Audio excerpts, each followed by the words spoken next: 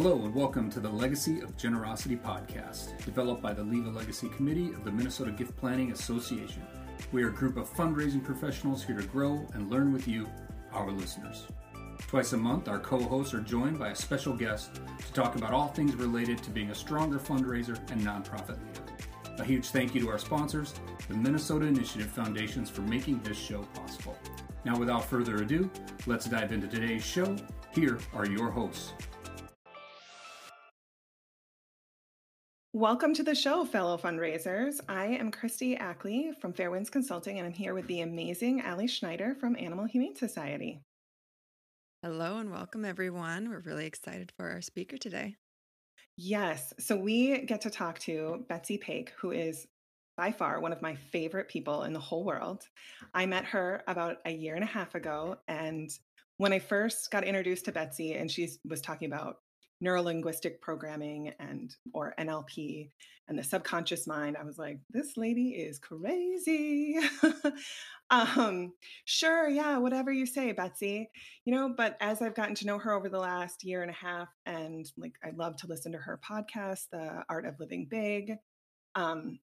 She's not crazy. She's not even close to crazy. In fact, she's incredibly inspirational, and she's taught me a lot over the last year and a half. And so I wanted to introduce her to our listeners because I think that she can really help all of you as well. And so without further ado, I just want to say welcome, Betsy, to the show. Hey, thanks for having me. And I don't mind being a little crazy. Let's be a little off center, right? We all are. Oh, yeah. Absolutely. Well, Betsy, do you want to kick us off just by introducing yourself, what NLP is, who you are, how you do your work, that kind of thing? Yes. Yeah, sure. So my name is Betsy Paik, and I live in Atlanta, Georgia. I am a master mindset coach, but I am trained as a trainer of neurolinguistic programming, NLP, and hypnotherapy, and emotional freedom technique, and something called time techniques. And so I work with people in their unconscious mind so that they can begin to shift and what I call live big. Right? Mm-hmm. Which living big is wherever you are in your life, how can you expand into the greatest version of you in that spot? Sometimes I think especially with social media, we see people and we're like, oh, if I could be that, then I would be that would be it, I remember years ago when people first started getting those refrigerators that had the ice and the water in the door. I was like, oh my God, that's when I'll know I've made it, when I have the ice and the water in the door. So we see people and think that would be it. But really, we can expand into the greatest version of ourselves right where we are. We don't have to wait to get the fancy refrigerator, So that is what I do. And I can dive right into NLP and what that is, if you'd like. Please. Is that where you want to go? Okay. So NLP, neuro-linguistic programming, is really a modality that helps a practitioner, someone that's trained in NLP, to understand your version of reality. So everybody creates their own reality. And sometimes that reality really works for them. And sometimes it doesn't. And what NLP does is it allows me a window into your internal representational system so that I know how you're seeing things. Now, there's a really good sentence that I like to use that can help me to explain a little bit further what I mean. So, are you ready? Mm-hmm. Yeah. Okay. Anne approached the bank. Anne approached the bank. So what is it that you thought of when I said that? Did you think of a woman walking up to a bank? What'd you think? Yeah. Is that what you thought too? Honestly, I kind of thought what she might do next. I'm like, is she going to rob the bank? Oh, okay. Yeah. Now, if you live by the water, you might have thought of a woman in a boat approaching the bank. Oh. Or if you know somebody named Anne, you might have immediately thought of your friend Anne approaching the bank. So I said one thing, and you each had your own reality about that thing. And so our reality is created inside of us, and then it's projected out. And this is how come on Facebook, somebody can say one thing, people see it 5 million different ways, right? And so NLP allows us to understand how you're seeing it and then making sure that it matches what you consciously want, because there can be a disconnect with what you're unconsciously projecting out and what you actually want. Interesting. I've been reading too many murder mysteries, apparently. Thinking bad things are going to happen. You're thinking that she's getting shot on her way into the bank. Yeah, or you live in Atlanta, that would be a common, right? But your experience is what creates that. It's like a voting system in your mind, right? Mm-hmm. So like whatever your experience is, it's voting that thing up. Because you could think about a woman in a boat, like you have access to that. But whatever was brought up to the surface is your voting system, voting it up, you know? And that's how come sometimes someone can say something, you know, we're heading into Thanksgiving time. You're at Thanksgiving and Uncle Joe says something stupid that he always says, right? And you immediately have this reaction. You might not be hearing it the way he's saying it today. You may be experiencing it the way you've always experienced Uncle Joe. And I think that's why holidays lots of times can be hard for people, because we do grow and change, and then we show up at Thanksgiving dinner and those people know us in a certain way, and they expect us to be a certain way, and they treat us a certain way, and that sometimes can feel really painful. So that's NLP in a nutshell, but we can dive into all things unconscious and share a little bit more. So Betsy, I would assume that Thanksgiving scenario applies when you've been at an organization a really long time too, right? I mean, if you've worked someplace for 20 years, who you were the day you walked in 20 years ago and who you are today is much different, but the people around you may not necessarily see that. Yeah, I think that's possible. I also think people discount what they are bringing from their own lives, their own life experience, their own interactions over their entire life. You know, the way that they see the world. They discount how that lens is influencing the work that they do, right? It's influencing how they experience, their fundraising efforts. It's how they experience what other people are doing in the organization, right? So it's almost like understanding that I am seeing the world in a certain way because of my life experience and how that has like tinted the lens of my glasses that I see through, can help you to understand, all right, if I'm having trouble with one particular area at work, how is my life experience impacting this? How is what I believe, what I think is true, how I see certain scenarios, how is that impacting what I'm going through at work? Does that make sense? Does that resonate, what I'm saying about the overlap? Oh, absolutely. Yes. And I think that people discount the overlap. They think, well, I'm just going into work and I'm doing this job. But you're not just doing that job. You're bringing your entire life and everything that's happened to you into that specific piece of work. So I wonder how, and I want to come back to that as well, because I think that can mean a lot when we're dealing with our supporters or donors, that they might come to our work with different lenses where they think we're doing a certain thing, and we need to recognize and build that relationship so we understand that. Yeah. But also, how do you deal with that when coming to work, or how does that make you, how can you make that, use what you're seeing your work as to make you a better fundraiser, or at least acknowledge that subconscious? Yeah, I mean, I think it depends if there's a problem, right? So if you're going into work and there's not a problem, but I think just having the awareness that everything I'm experiencing is because of my own vast personal experiences. And when I'm talking about interpersonal relationships at work, everyone else is experiencing. So if you do have a conflict, for example, to pause and say, I'm just getting a view of their entire life, their entire existence in how they're presenting this. And I think that when we're talking about, like you mentioned, like donor relationships or pulling in fundraising, how you're viewing, I mean, fundraising very much is selling, right? You're selling this idea and you want people to be able to donate money for that vision. And I think the way that you see that vision and the way that you communicate it is impacted by how you see the world. So if you're having trouble with that, then the thing isn't to say, how do I get to be better at that thing out there? The thing is to say, what is it in me that I need to evaluate or notice or shift so that I can be a better communicator of the vision that I'm trying to change? Here's the thing, is that people have this idea that I'm saying something and you don't understand me, right? Mm-hmm. You don't understand. So why don't you understand? But if I'm the one trying to communicate something, then it's on me to actually do that communication in a way that you understand. It's not on you to shift how you understand something. It's on me to communicate it in a way that makes sense to you. Now, if that's true, then it would make a lot of sense for me to understand how you see the world, because then I can better frame what I'm going to say. I can better explain why something might be important.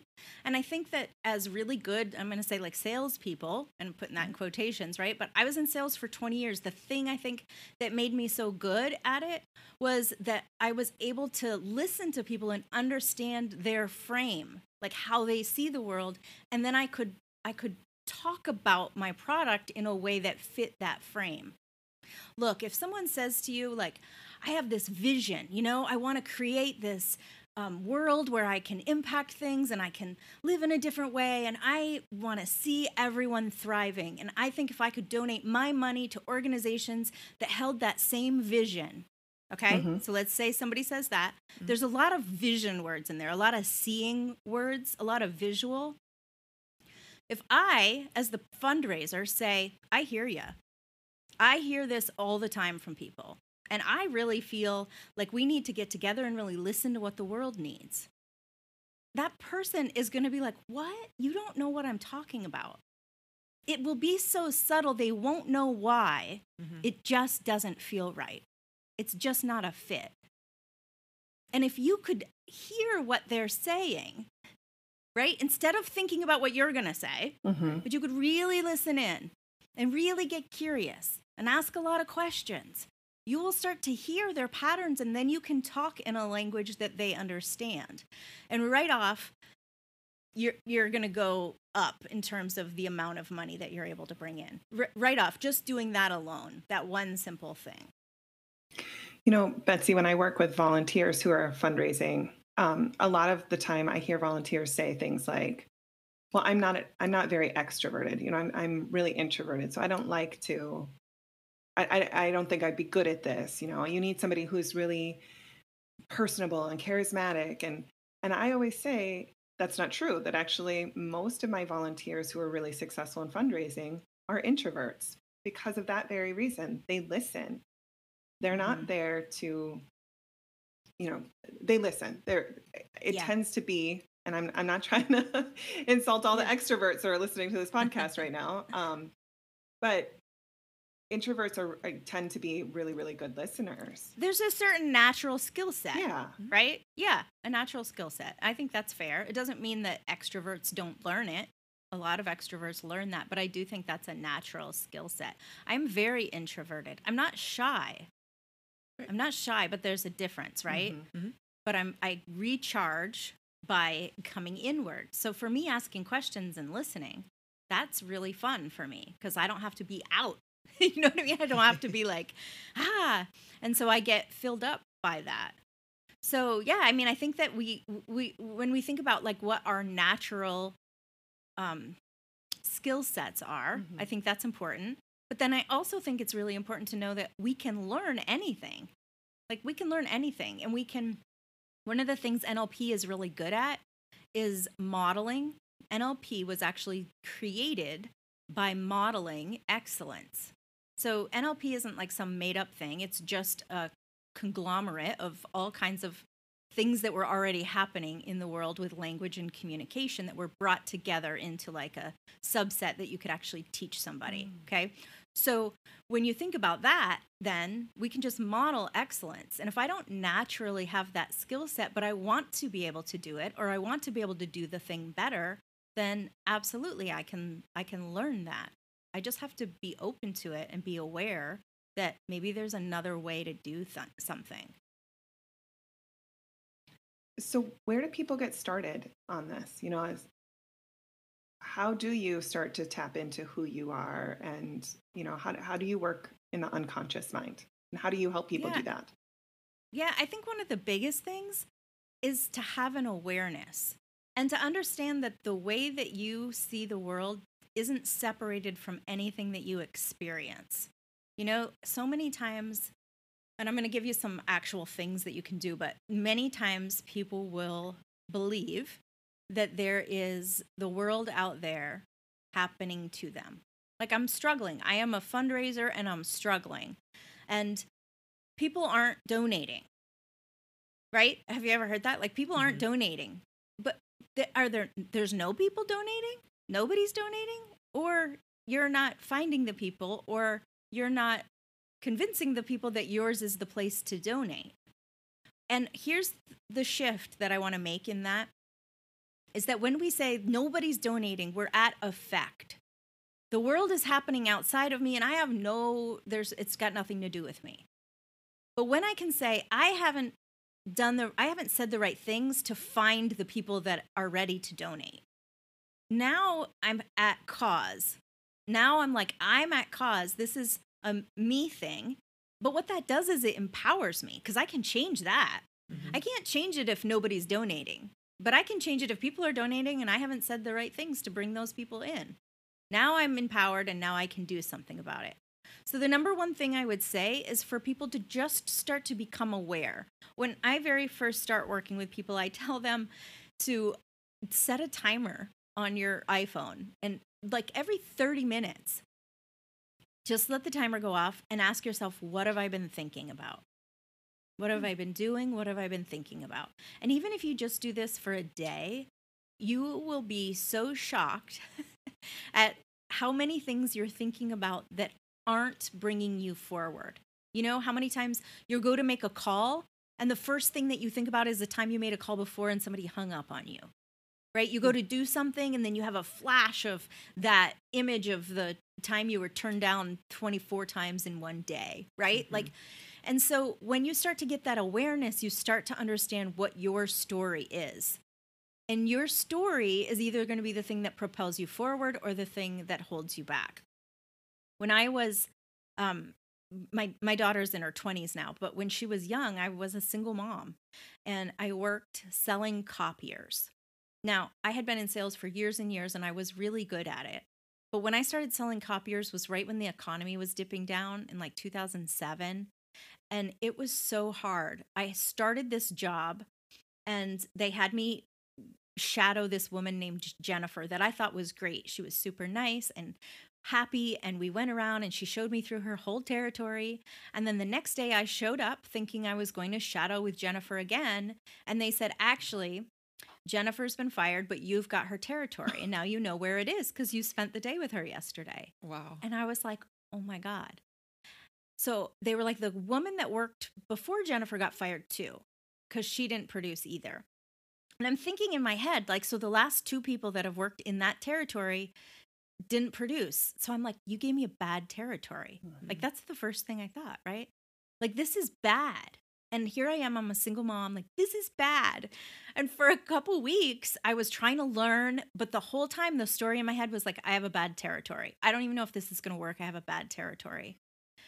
And one day I was driving to work, and I was thinking about this whole situation and how bad this was. And I thought, what if it's not bad? What if every time I go out, and I would go, it was in Atlanta, and I would have to go from small business to small business, in my heels, teetering, from walking in the heat, and everybody would say, no. Do you have a copier? Yeah, I already have one, right? Everybody already has a copier. And so driving to work, I'm I can't do this anymore. I've got to think of it in a different way. And then I was like, what if every time I got a no, I got really excited? Because I'm getting no's all the time, and I'm getting upset. So what if I got no's and got excited? So I actually made this checklist, which I actually photocopied a cartoon nose, a physical nose from one of my daughter's books. And I made a piece of paper that had 24 no's on it. And I was like, every day I'm going to leave as soon as I get 24 no's. Now, if it's 3:00 in the afternoon, I've gotten my no's. I'm going home. But if it's 6 o'clock and I've only gotten 22 no's, I'm going to get my 24 no's and I'm going to stay until the very last minute. And that's what I started to do. And pretty soon I would get to enough people, right? Because many times sales is a numbers game. I would get to enough people. I pitched enough times. I got better at it. When people would say yes, I would be like, can you hurry? Just sign this because I have to go. I got like 6 more no's to get. But I changed the story. And at the end of that year, I was in the President's Circle. I won the free trip. Me and my really good girlfriend left and went on a week-long cruise to Belize, all paid for by the company. And it was all because I did that one thing, is that I recognized what my story was and I shifted it to something that actually served me. We have a choice. It doesn't matter if something's real. We get to pick if it's real. Because Anne approached the bank. Right? And Anne could be doing whatever Anne wants to do. And I decided for me, I wanted getting no's to be the thing that I celebrated.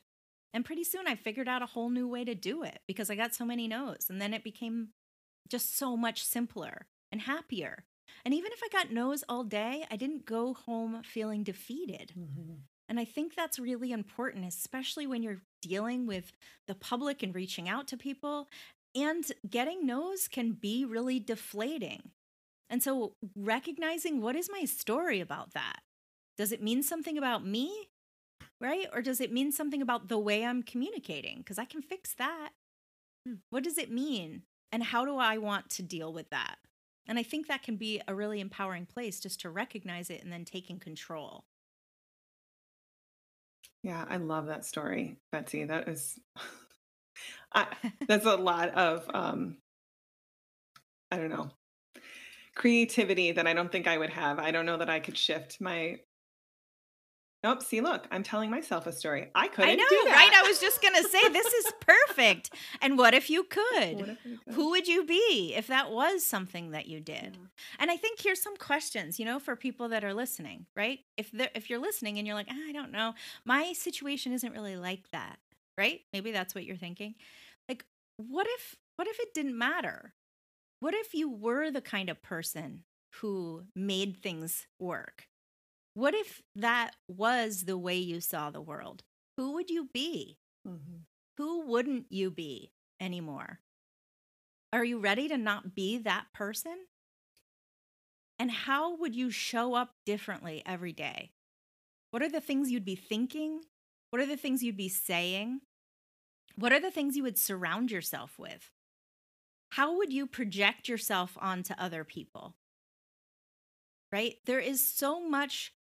I think that being in, especially I think a sales type position, right? Or a fundraising type position, it is fertile ground for personal growth. It really is, because every day you could be triggered by something else.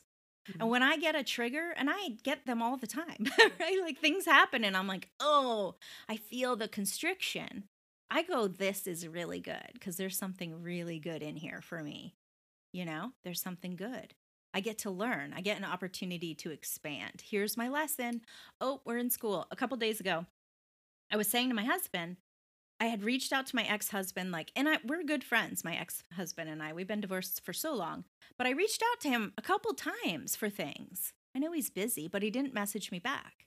And then I reached out to a girlfriend about something and she didn't message me back. And then I messaged my dad and then I messaged my sister. And then I was like, why? I said to my husband, why is nobody reaching out to me? Like, why is nobody messaging me back? What the heck is wrong with everybody? And then I was like, oh, life is in session.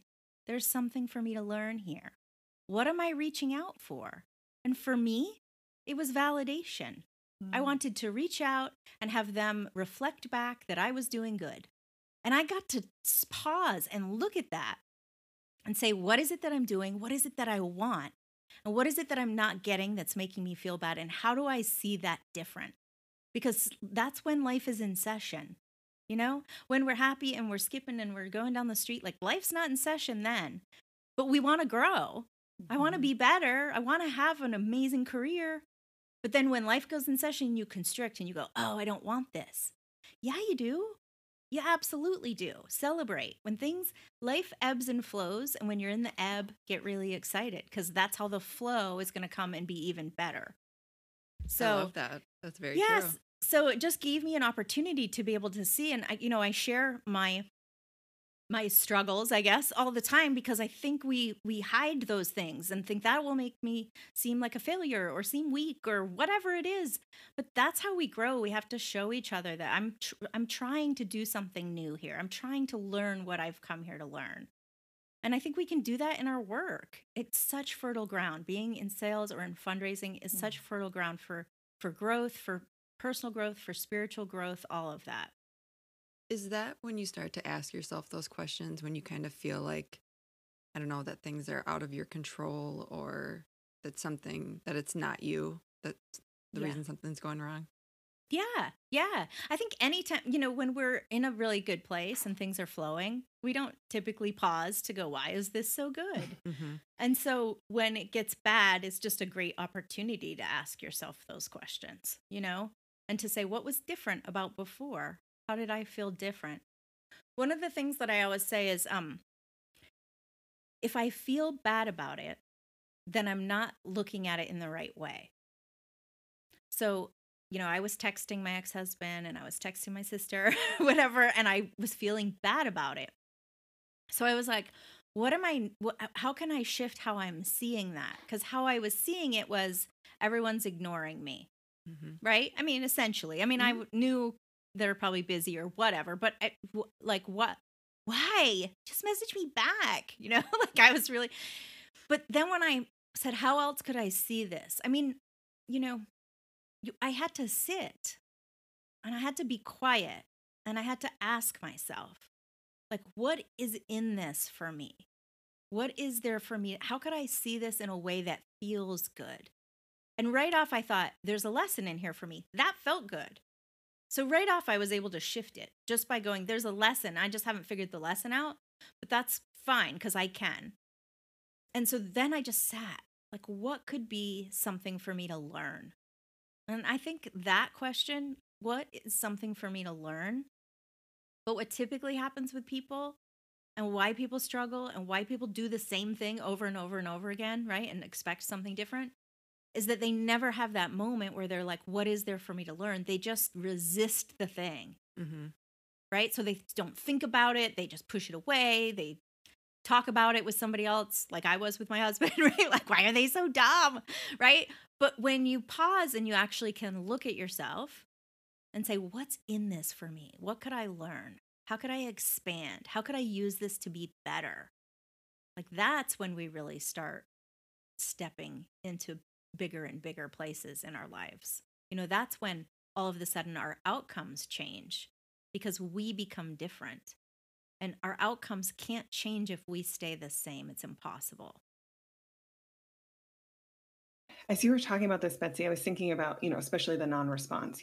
As fundraisers, we often get frustrated when we're trying to, we're sending out emails or we're sending out communication and we're not getting responses back. And we can be like, they're not responding to me.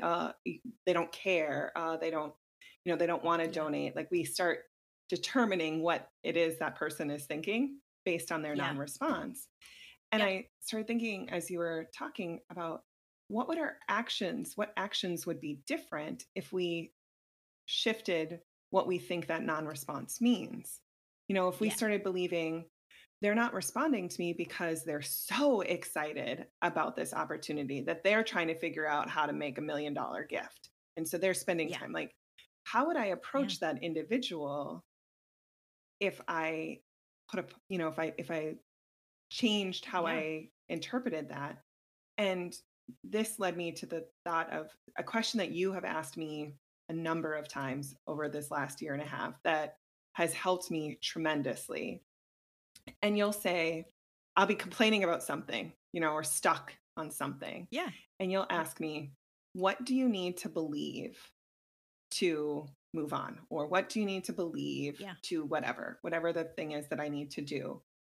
And every time you ask me that, even though I now start asking myself that, but every time I'm just stopped dead in my tracks and I'm like, what story am I telling myself? And what story do I need to be telling myself that I can move forward? Because when I get in that place, I stop. I just get stuck. And I think so anyways, that is just where my brain is going, is that what would that look like if we believed that they were excited instead of we believed they were not responding? Yeah. Yeah. And I think like because of our own experiences, we have this projection of what other people are doing. So if we don't hear back from them, we think, oh, it's me, or they don't care, or they've chosen, they're not going to give this year. I don't know, they're ghosting me. Right. But instead, we can get way more creative if we're like, I have no idea. Because you don't.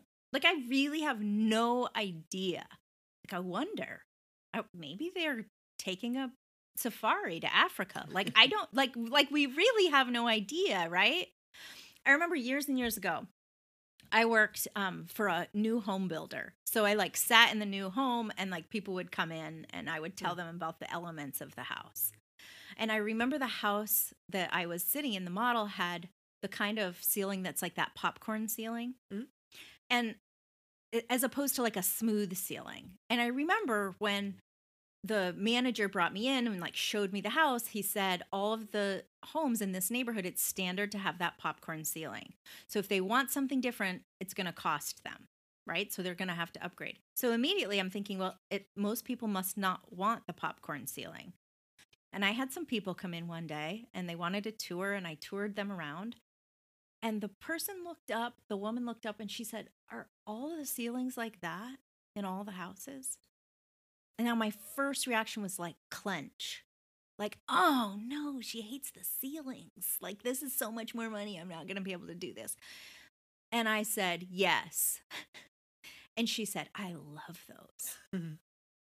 And I thought, oh my God, we have no idea. Like, we have no idea what people are thinking. Like, you just don't know. And I share that story because we project ourselves onto it and we think they're not doing it because they don't like me or they don't, they're too busy or whatever we think. But really, we don't have any idea. And if we can go at it like that, I really have no idea, then all of a sudden anything is possible. Like then all of a sudden it like could be anything. Right? So, it puts us in a more creative space. Mm-hmm. And really, that's what you want because problem solving, fundraising, selling, it's a creative thing. Mm-hmm. We cut ourselves off, from the natural flow that can come to us. So you've kind of talked about how we find our own story and how we mm-hmm. tell our story. Yeah. Do you have any techniques or is it beneficial to try and get our donors' story from them? Yeah, I think so. I mean, I think asking really great questions, right? So first, understanding how they see the world. Do they see it? Do they hear it? Do they feel it? Right? How are they experiencing the world? So I think that's one thing. And that's just a really good listening. Listen to the words that they're using. Right? So it's going to show up in their words. If they're always like, this feels so good. This feels like exactly what I was looking for. Like they will use words that you will be like, I just know that this is where they're coming from. So that's the first thing. But then I would really ask, like, do you know why your donors give money? Like, do you know what their story is of why they do that? And like what their process is and what like spurred them to give the very first time? What's the amount that feels really good to them? When do they get excited about giving? Are there certain organizations they love to give to more than others? Who's the kind of people that they love working with? Do they have favorite fundraisers? Do they ever do anything with those fundraisers? Like, what are the things they like to do in their lives? I mean, it sounds silly, but those are all the things that are going to come into their mindset when they're making a decision.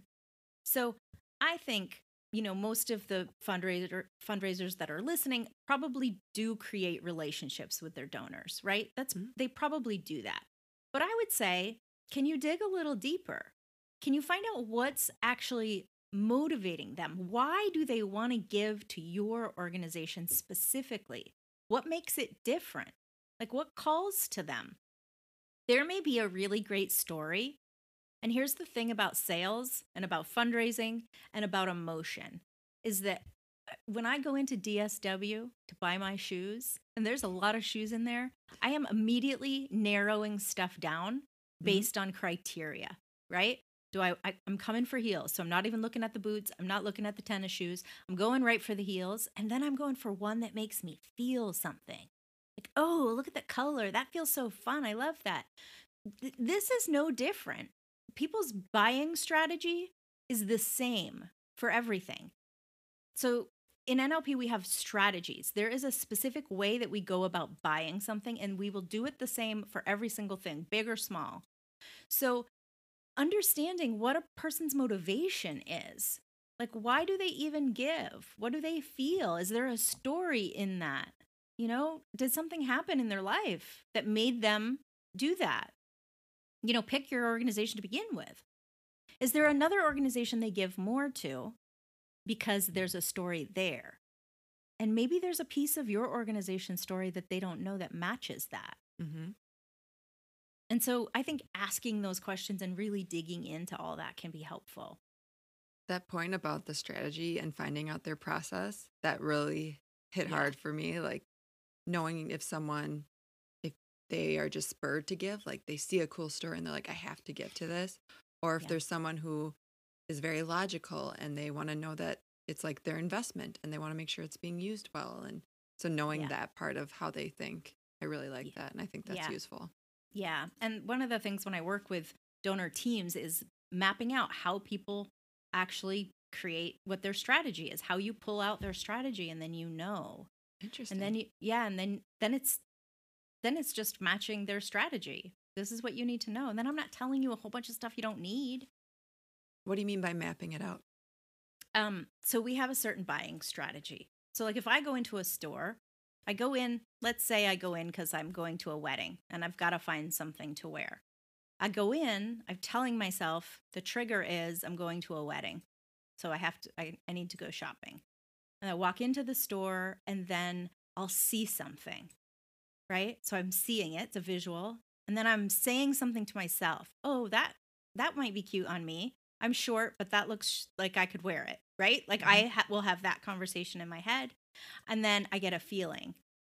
So like, what's the feeling I have about that? And then I make a decision, yes or no, right? If it's no, then I start that whole process again. Mm-hmm. I see something, I have a discussion in my head. Now, here's my problem. When I go to Amazon, I buy completely different.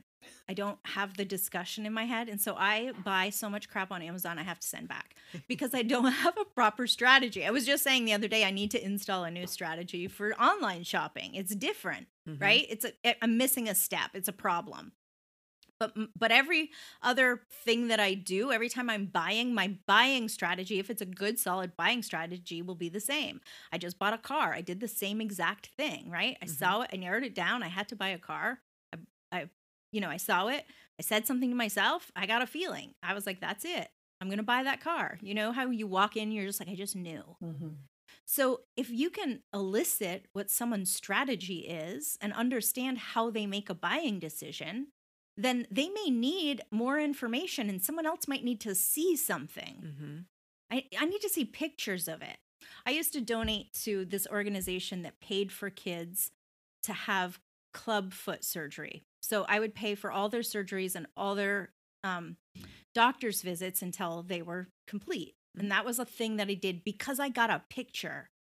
Every time they would send me a picture of the kid and they would say, do you want to sponsor this kid? This is the kid. This is his name. This is him and his mom. And then as he would go through his surgeries and all the things, they would send me more pictures. So then I would want to do it again because I have a visual buying strategy. So if you're working with someone that like me and you're just like, it goes to a group, I would be like, yeah, it's not really what I want to give to. Mm-hmm. But you show me people and you say, you're going to impact this little girl. I would be like, oh, like sign me up for that, right? Yeah, take my money. So knowing how people actually make that decision is so important. And what happens is that you probably sell in the way that you have your own strategy. And so you get people because some people match your strategy, but then you're missing all the people that don't match your strategy. So when you can adjust it based on who you're working with, then all of a sudden Life is different. Never thought of that. Interesting. So I want to ask this question, Betsy. So Allie works for Animal Humane Society. They help animals get homed, cats and dogs. And I know that you are a dog person. Yep. So you said you see first, right? Yeah. So yes. So Allie would want. So I'll have a trigger that'll be like I need to get a dog. Then I would see one. Right? Okay. Then I would see one. Then I would say something to myself, and then I would feel it. I'd have a feeling. So I know that you also lost your dog last year that was really, really close to you. And if Allie knew you and knew that, and she approached you with the feeling of that emotion of losing before she approached you with really cute pictures of dogs. Yeah. Are you saying that then that might not be as an effective strategy? I would get a picture in my mind of Miley. If she brought Miley's to my attention, I would get a picture of her in my mind. She was the greatest dog on the planet. I love that little dog. And so if she didn't have any Mileys, though, if she didn't have any dogs that look like Miley. No, but she would say, I heard you lost your dog. I would get an internal representation of Miley. Right? When you said that about her, I had a picture in my mind. Right. And so I have a picture now. Right? Allie, take my money. Like I have a picture now, right? Yeah. And then you'd tell me something. There's so many little dogs that like Miley that need something. And I would have an internal dialogue with myself about that. Oh, I bet she's right. I could impact some little dog like Miley. I would have a feeling. And even saying this, I feel like I want to give you money. I'm not even joking. Like that is my strategy, right? Yeah. So you could bring that up. You could bring up an internal representation. It doesn't have to necessarily be something external. Okay. Yeah. So what would turn you off from donating to Allie? Like if she approached it in a different way, what would cause you to not feel the way you're currently feeling? Yeah. Anything outside of that strategy. So if she said, if she just started telling something that I didn't have, so I got to have a picture first, then I got to say something, and then I got to feel something. So if she was making me feel something, like, I don't know, telling some really story that made me super emotional, and then she said, these are the facts, I would probably disengage from that. If I started giving you numbers like, oh, there's there's thousands of animals that need your help right now, and you're like, well, tell me about one of them. Tell me about one. Yeah. Because that's what's going to do it for me. Yeah. That makes sense. Yeah. So hearing somebody's stories can help you figure out their strategy too. But there's a science to it, right? Like, people are people, and we all have our unique things about us. But when you can understand those unique things, then you can help someone. If someone's coming to be a donor because they want to have an impact on the world, right? No doubt about that. And so what you're trying to do is convince them that your organization is the one that's going to have the biggest impact. And that's going to create the most change that they desire. And so you just have to speak that to their language, help them understand that truth. And we can do that by using these strategies and helping them understand that way. You've talked about a few techniques now. Are there any others that you think would be really useful for fundraisers? I mean, I think any fundraiser going through their own money beliefs. Oh, okay. Go through your own, what do you really think about money? What do you really think about donating money? Like, and not just like, well, I think it's good. Like, no, like, what do you really think? And if you want to know what you really think, look at your own finances and do it with a lot of compassion, right? Do it with a lot of compassion for yourself. But say, what I really think is showing up in what I'm doing. So I have my conscious mind. It's the part of me that says, yes, I want to live this life. I want to have this goal, and I want to accomplish this thing, right? That's my conscious mind of making decisions, right? My unconscious mind is running the show. It's going to be about 95% of every single thing that I do. Probably more if you have no awareness, right? So it's going to be every habit, every trigger, every reaction right? Every story you tell in your every emotion, it's all unconscious. And most of this was created, these unconscious patterns, by the time we were about 7. So everything that your mother thought, your father thought, any caregivers, your grandparents, teachers, people you respected, those all become your value system, your beliefs. And your nervous system is regulated to those things. So now I have this goal. And the goal is that I'm going to use weight loss because this is one most people can understand. Mm-hmm. So the goal is New Year's resolution, I'm going to lose 20 pounds, right? The moment I'm not thinking, the moment I'm not consciously thinking I'm going to lose 20 pounds, I immediately default to the 95% of my unconscious mind, mm-hmm. which are the patterns and the habits and the triggers and all of those things. And chances are, if you haven't done any work on those things are the thing that got you where you are in the first place, mm-hmm. having to lose the 20 pounds, right? So now those two things don't align. It's like having a railroad car with the feet on 2 different tracks. Like they're both going in different directions. And so you're never going to hit your goal, but it's not your fault. It's because your brain's working really well. So if you want to be a really great fundraiser, I think you got to really look at what you really think about money. Because whether you notice it or not, you're projecting that mm-hmm. onto the people that you're working with. And you make a big ask for somebody, and especially if they can see your face, and you have an issue with somebody giving $40,000, because that feels like a lot of money to you, you're going to have a micro expression that's going to come across your face that you're not even going to notice, but they are. Mm-hmm. And they're not going to know why. It just doesn't seem right. Something doesn't sit right. This isn't the organization, but I don't know why. I can't put my finger on it. I just have a gut feeling, mm-hmm. right? It's your own stuff. Yep. So look at your own stuff and do it with a lot of compassion. What do I really think about money? What do I think about earning money, wealth, donating money, the amount of money?